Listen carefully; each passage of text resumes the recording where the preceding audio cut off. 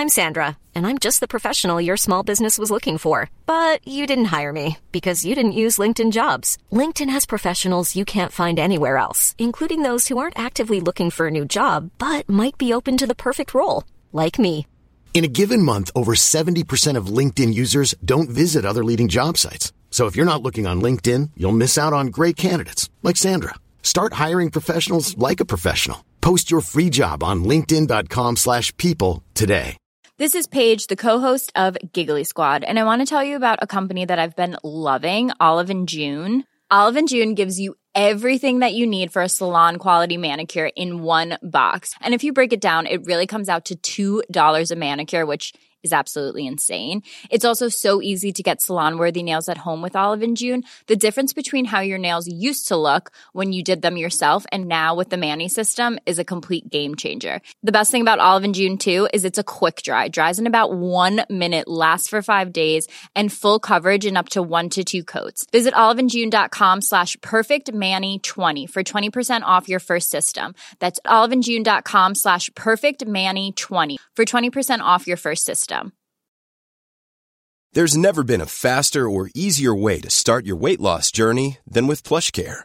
PlushCare accepts most insurance plans and gives you online access to board-certified physicians who can prescribe FDA-approved weight loss medications like Wegovy and Zepbound for those who qualify. Take charge of your health and speak with a board-certified physician about a weight loss plan that's right for you. Get started today at plushcare.com/weight loss. That's plushcare.com/weight loss. plushcare.com/weight loss.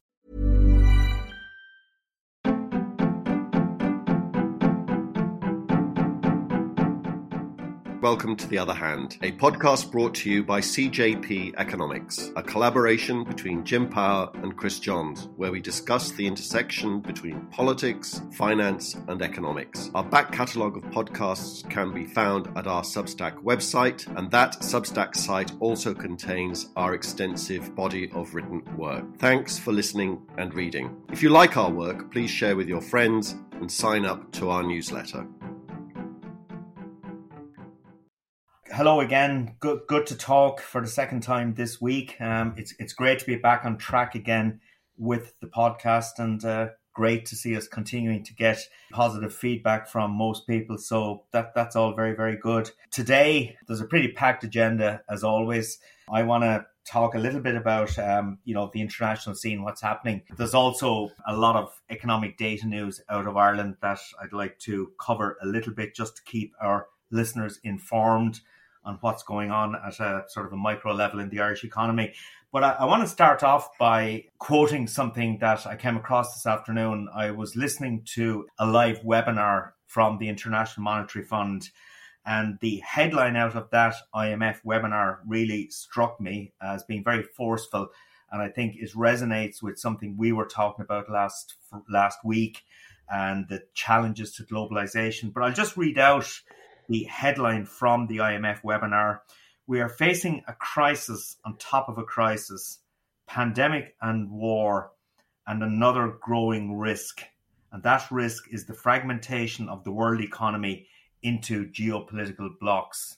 I think that's very stark stuff, and it does reflect a lot of what's going on at the moment, and certainly does reflect this significant challenge to the future of globalization as we've come to know it over the last 30 years. I don't know what your perspective is, but my perspective certainly would be that this fragmentation of the world economy into pretty divided geopolitical blocks is not a positive development. It's dangerous. It's not good economically. And I think it really is a lose-lose situation from my perspective, at least. What do you think? It's complicated. I totally understand why the IMF are making these sorts of prognostications, issuing these kinds of warnings. The end of globalization is a piece that I've seen written several times now over the last few weeks. As you say, for fairly obvious reasons, it's politics driving the economics. The most recent phase of globalization that you referred to there, the last 30 years, is essentially the two things happened. It was the fall of the Berlin Wall that brought Eastern European countries, formerly of the Soviet bloc, and indeed the Soviet Union, Russia itself, into the world trading system, at least informally. and in some cases very formally via the WTO. But equally important was the accession of China into the World Trading Organization a good few decades ago now. And that produced all sorts of effects which accelerated globalization that are still debated today. And we could spend a whole podcast, we could spend several podcasts on the effects of that, all of that put together and what it meant. But if you just think about China, in America, they call it the China shock, because a lot of economists there think that the deindustrialization of the United States, the disappearance of smokestack industries, of car manufacturing, steel production, mining, all those sorts of industries, that the jobs that went from those industries went to China. There is some data to suggest that that's partly true, but at best it's only partly true. There is controversy over what drove what, but there is a strong view that as important, if not more important than China entering the world trading system, it was just simply technological change, and that these jobs were going to go anyway, and that they haven't gone all to China. They've gone to the rise of the robots, the rise of the machines, because America, for example, is still producing as much, if not more, manufacturers, industrial goods than it was 10, 20, 30 years ago. It's just that it's doing it with less people. The companies became more productive. So disentangling all of that and what it actually meant is still, as I say, very controversial. What it did mean was that, of course, it was very positive for China. The people that work on this sort of data reckon about 700 million Chinese citizens were lifted out of poverty as a result of China entering the world trading system. So, as always, there are trade-offs, and those that argue that America and other countries, the UK, France, lost jobs, hollowed out its industrial base, the beneficiaries were people who got those jobs elsewhere. And the argument is whether or not how much technology was also part of that story. So it's a very complicated, nuanced picture. But at the end of the day, at the national level, countries like Ireland, the UK, United States, France benefit from imports of cheap goods. That's what globalization in terms of trade actually means, and that we as consumers of those cheaper goods are better off. It's unfortunately the fact that within countries, some people are made more better off than others. And if you've lost your job to globalization, then you have a problem with it. And I think that, as much as any other factor, and there are lots of other factors, has contributed to the political malaise that we are in with respect to what's going on with Brexit in the UK, Trump and Trumpism in the United States, and Le Pen coming up on the outside, making a run for president in France, and indeed elsewhere. It's the losers from globalization that I think are, at least in part, drivers, and in some ways understandable drivers of agitating for political change, for saying the system is rigged, globalization is global only, we have suffered. So as I say, we could talk about it all day. I've already spoken about it for far too long on this podcast. But as I say, yes, you can see easily the political dynamic of both Russia and China causing the world to split up into different trading blocs compared to the one that we've had for the last 30 years. But I do point to vested interests and always look to where those lie. China withdrawing from the world trading system would look distinctly odd, given how much that it has benefited from it.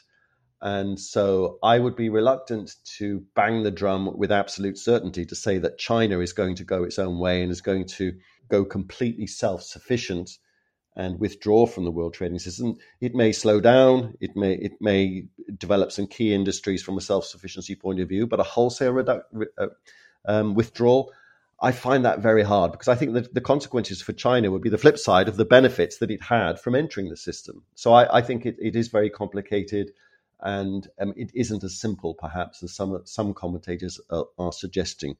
But yeah, it's fairly obvious that the world trading system is in for a much rockier ride over the next few years than it has had over the last couple of decades. Yeah, if you look at the rise of the so-called strong men around the world, and it is strong men rather than women aren't really involved.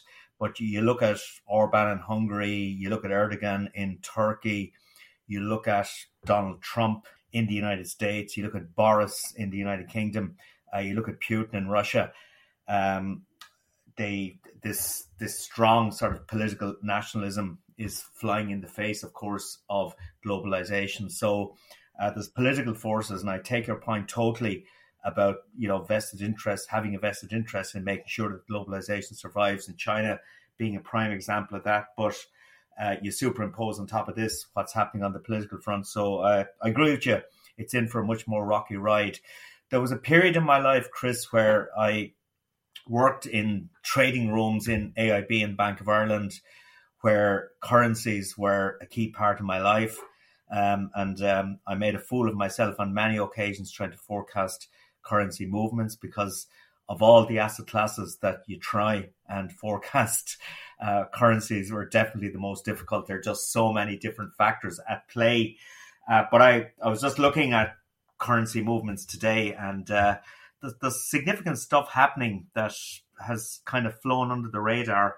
The euro is very, very weak against sterling and the dollar.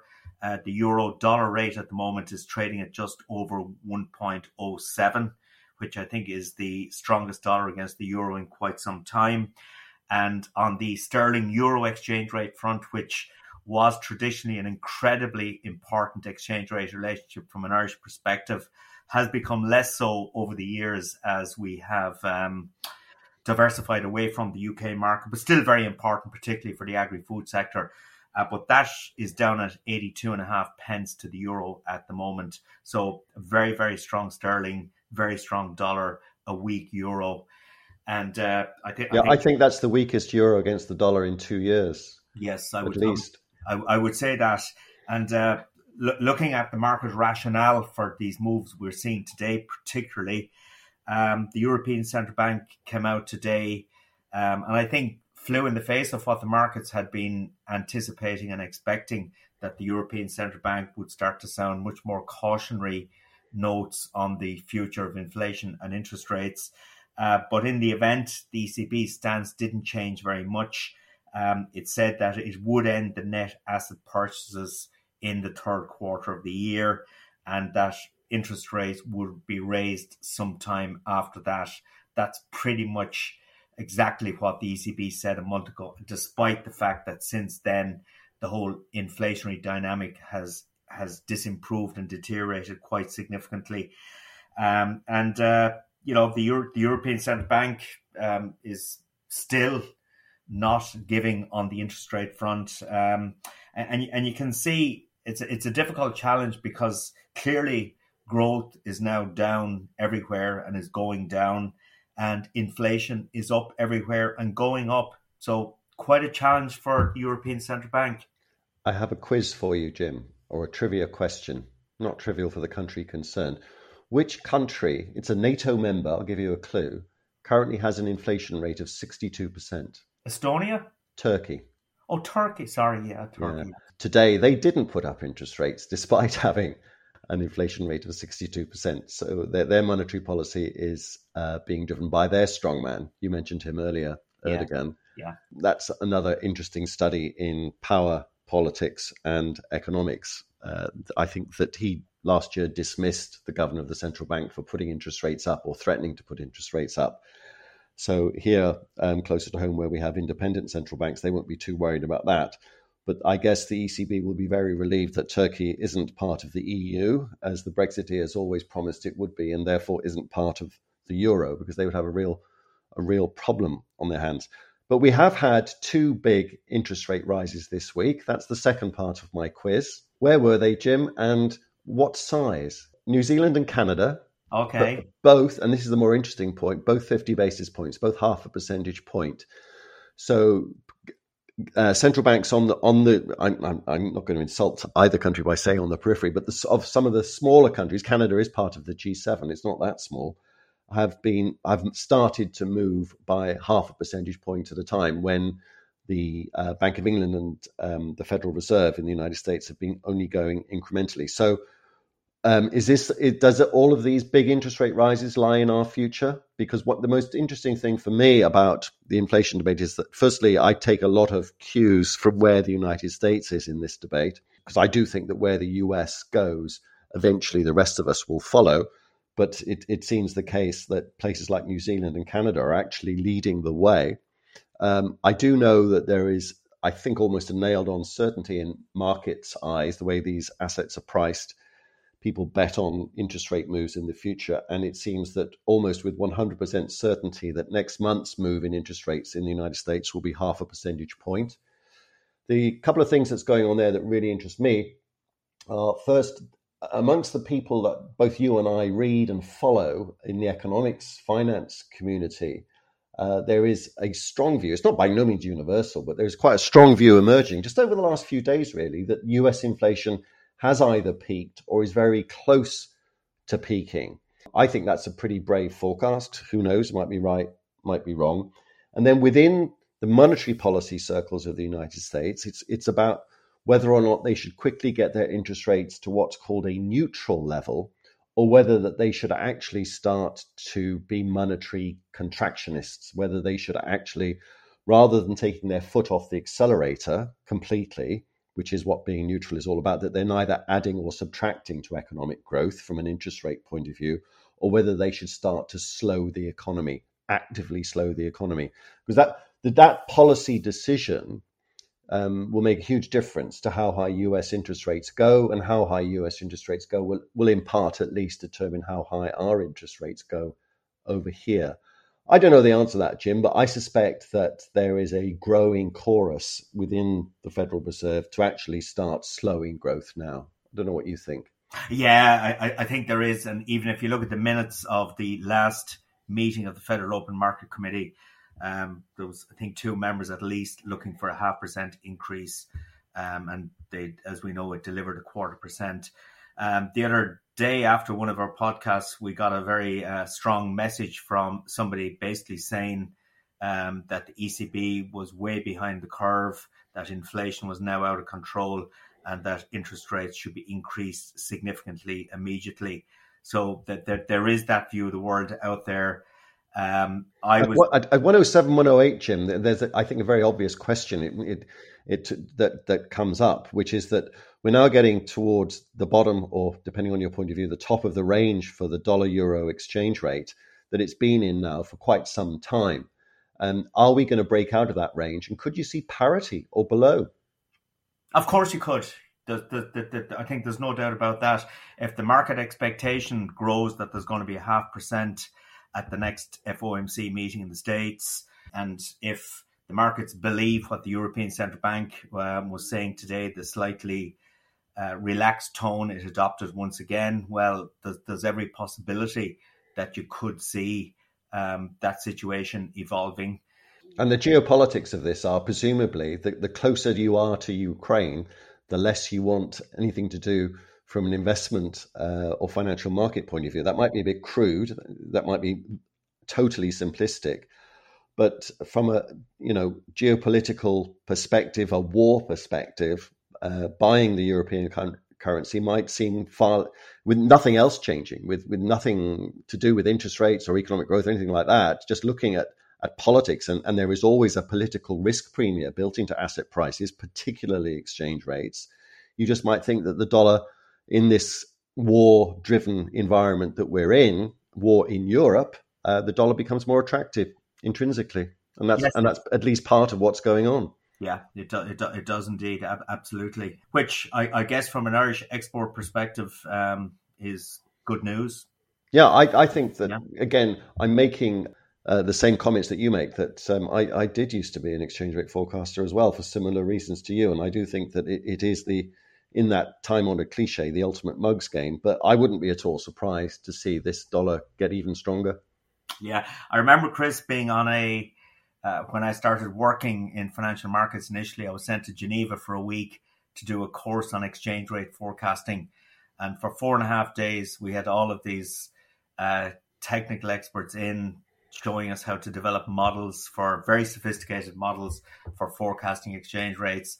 And at lunchtime on the Friday, and we were packing up to go home that evening, but at lunchtime on the Friday, a currency expert from Goldman Sachs arrived in to talk to us. David Morrison. Indeed.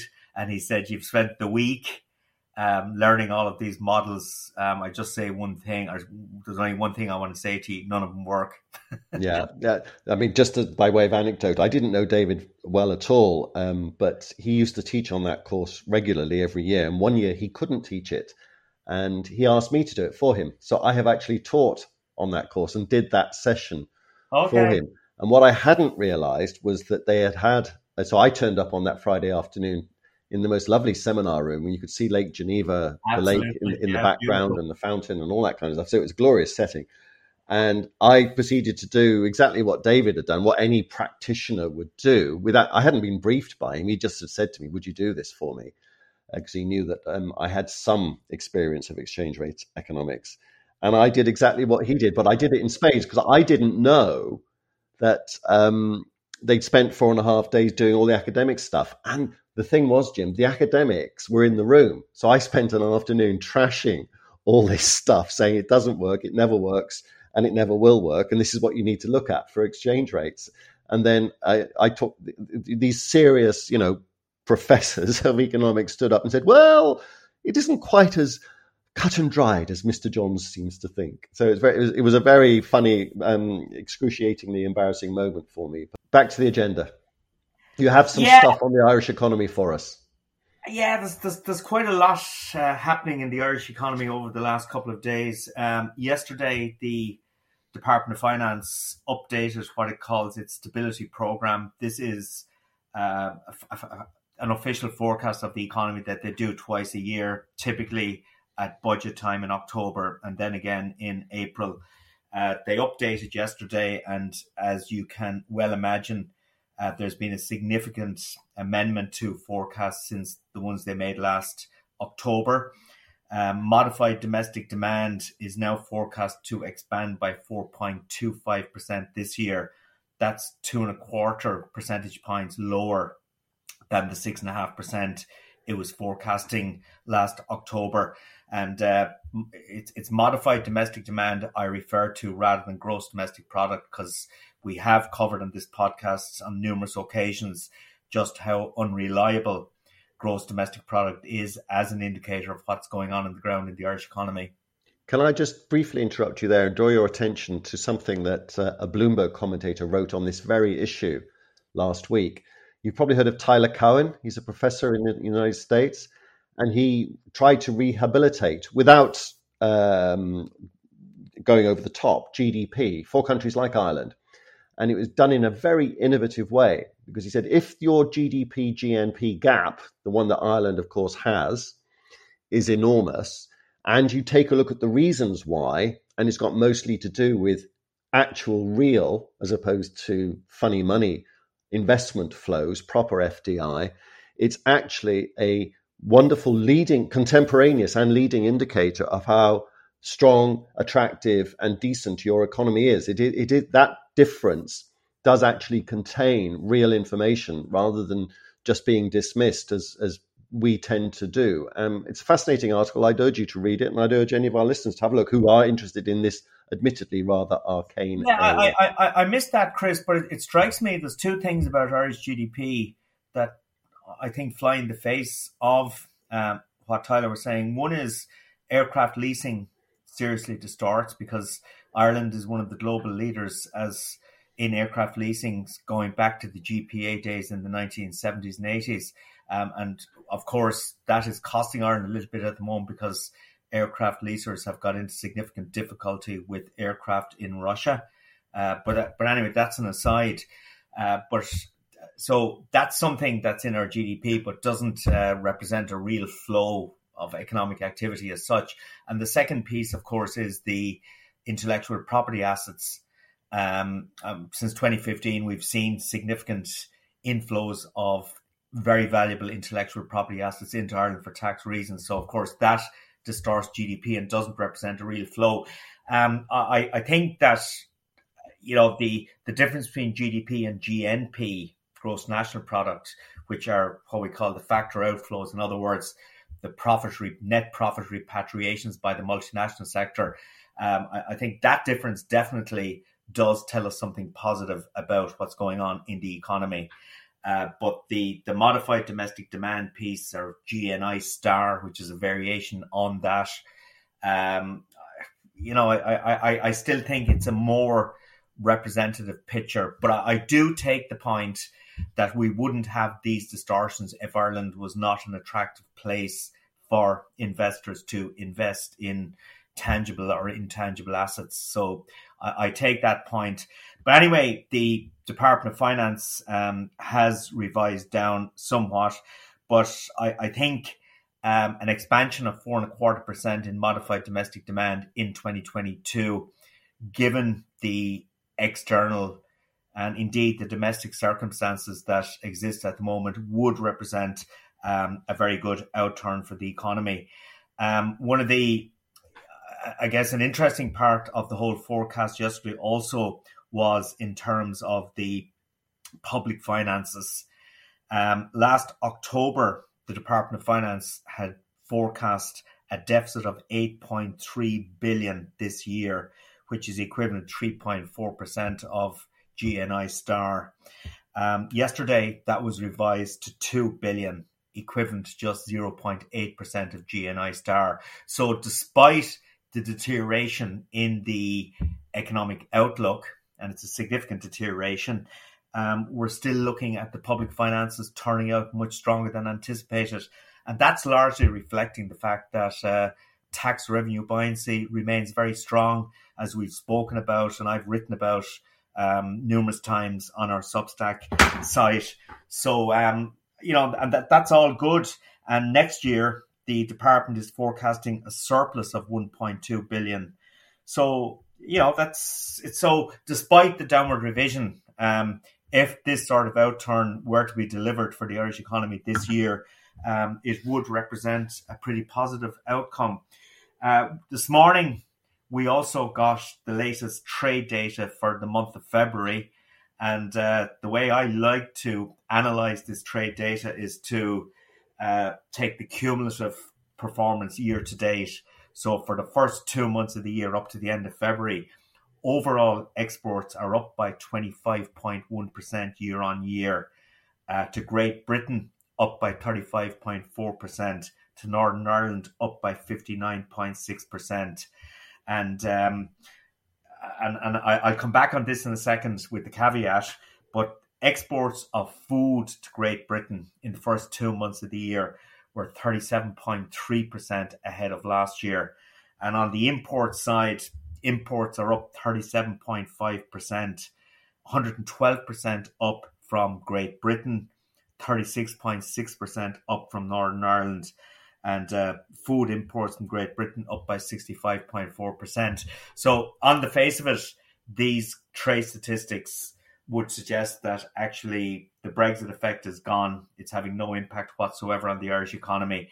But I would caution that the first 2 months of last year were significantly distorted by the fact that the customs regulations on trade between Ireland and Great Britain had just been introduced. It's when Brexit started. So there was a very, very depressed level of trade in the first 2 months of last year. So the year-on-year growth rates are being exaggerated. But having said that, the underlying story is that Ireland's export performance continues to be very, very impressive. And of course, if the exchange rate prognostications you were making about stronger dollar and by definition stronger sterling against the euro were to come to pass, obviously that would be good news for the competitiveness of Irish exports. Absolutely. And we do remember the days when these exchange rates would have been front page news in the Irish Times and the Indo. Those days are gone, of course, but thankfully we no longer have things like exchange rate crises. You remember those days from the 90s.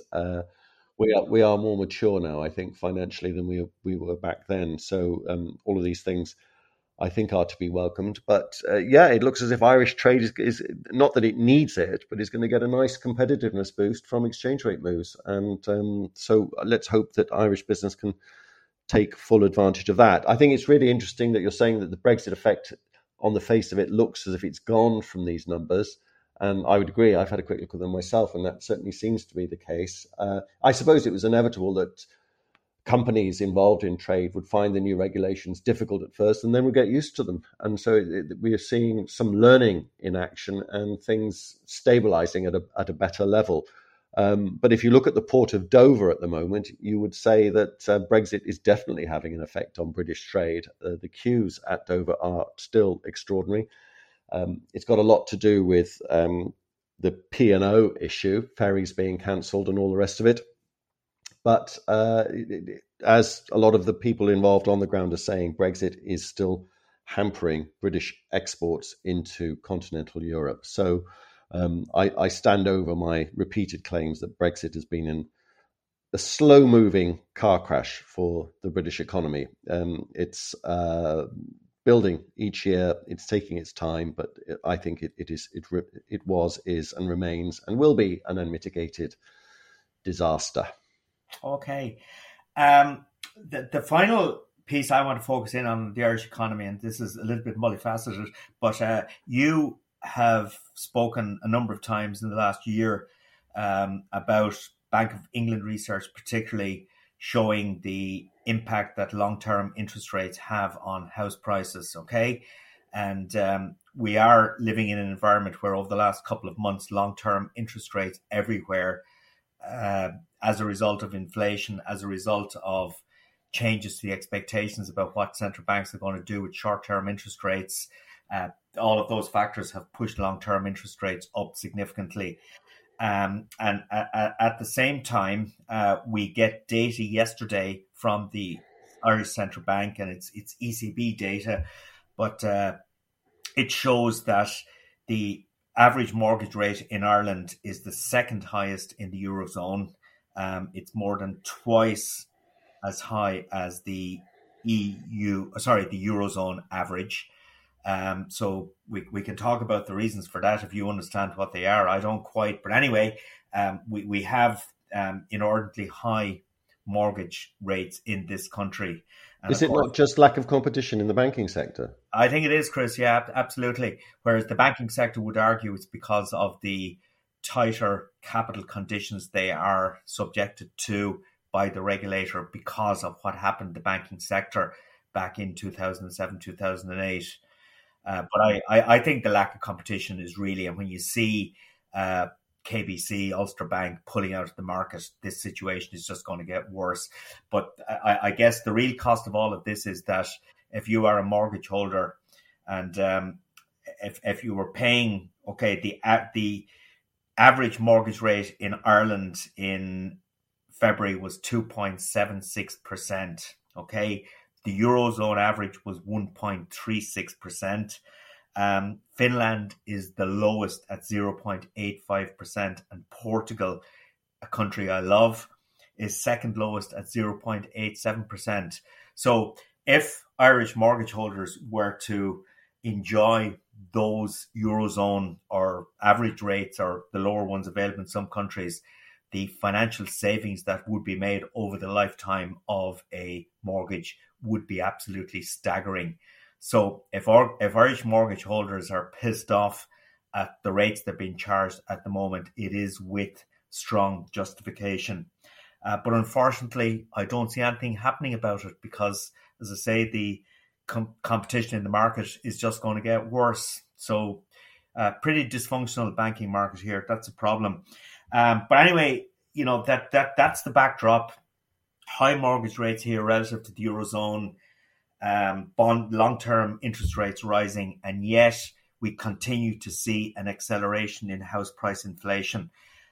National average house prices increased by 15.3%. Outside of Dublin, 16.8% year on year, and in Dublin, 13.5%.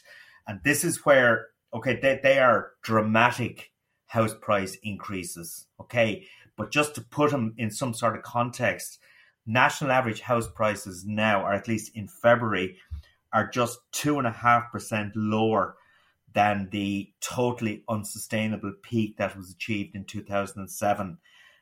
Dublin prices are 10.3% lower, but catching up fast.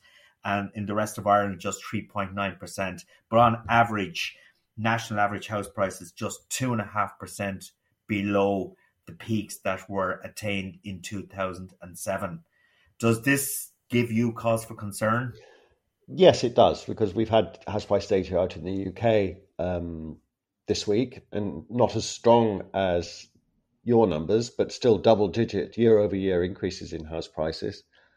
I do think it's got a lot to do with those long-term interest rates, which are the essential determinants of mortgage rates. And I do think that, the housing question, as we've said many times, is very complex, and many different things need to be done to eliminate the imbalances in the housing market, all of which are very difficult to achieve. When a politician tells you that they know how to solve the housing problem, beware, because it is incredibly complicated and incredibly difficult, not just to identify the factors that cause these imbalances, to cause these problems, but to actually do something to cure them, because there are all sorts of vested interests at work in the UK, and I know in Ireland as well. If you go down the route of trying to build more homes, you immediately run into NIMBYism, because nobody wants new housing estates built next to themselves, and local politicians always kick off, and I know it happens in Ireland as well. Sometimes it isn't just a question of building more. I know in Dublin, critics such as myself say that if Dublin is to solve its housing crisis, at least part of the solution has to be that you need to build up as well as sprawl. I've just come back from a city called Vancouver that, boy, over the last 10, 20 years as that built itself up. There are high-rise condo and apartment buildings everywhere that have been built recently and are being built at the moment. And Vancouver is struggling with incredibly high house prices, despite the fact that it's built up and built an awful lot of properties. So it's not just about supply. You might, as I've said to you before, you might be surprised by the lack of reaction from house prices if you do build more houses. And Vancouver has certainly experienced that effect. I do think that it's going to be a combination of factors that sort out this house price imbalance thing that we're talking about. It's got to be about housing supply.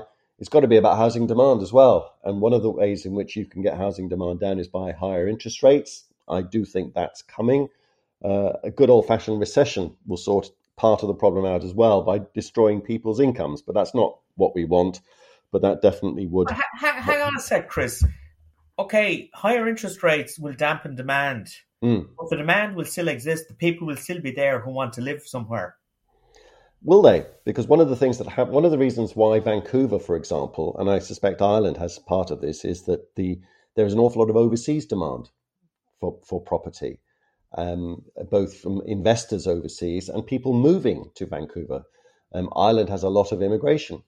Lots of people want to live there. Lots of overseas Irish people have high incomes at the moment and are buying property in Ireland. It's not the only factor. It's probably not the biggest factor, but I do think it is a factor. When people have lots of money and lots of income and lots of affordability via lower interest rates, you find that young adults move out of home more quickly. Household formation patterns are different. Things can change. A given population and a given housing stock can choose to live in it in many different ways. You can have more people per property or less people per property, depending on family size, family dynamics, and income dynamics as well. It's very complicated. I mean, at the moment, we know that we have lots of young adults living with their parents far longer than they want to because of high house prices. You might find that if you build lots of houses, that these people just move out from their parents and buy the new available houses, and that's a source of not much price elasticity of demand. Supply creates its own demand. Well, the demand is there; it's just constrained. It's just but supply will bring forth that demand. Yes, it becomes effective demand, if you like, to use a. Jim, we've taken a lot, and we'll come back to house prices a lot, I know. But I'll conclude, I think, not just this section, but the podcast, looking at the time, by saying that higher bond yields might be one route out, not out of this, but might be something that contributes to this. But until we get higher bond yields, I think we're going to be talking about house prices forever. Right, Chris, you caught me out on a couple of trivia questions today. I want to ask you who is meeting in the first round of the Munster Championship in Walsh Park on Sunday. Is that 2 cricket teams, Jim? Have a great Easter, Chris, okay? Take it easy, buddy. Bye. And you, bye.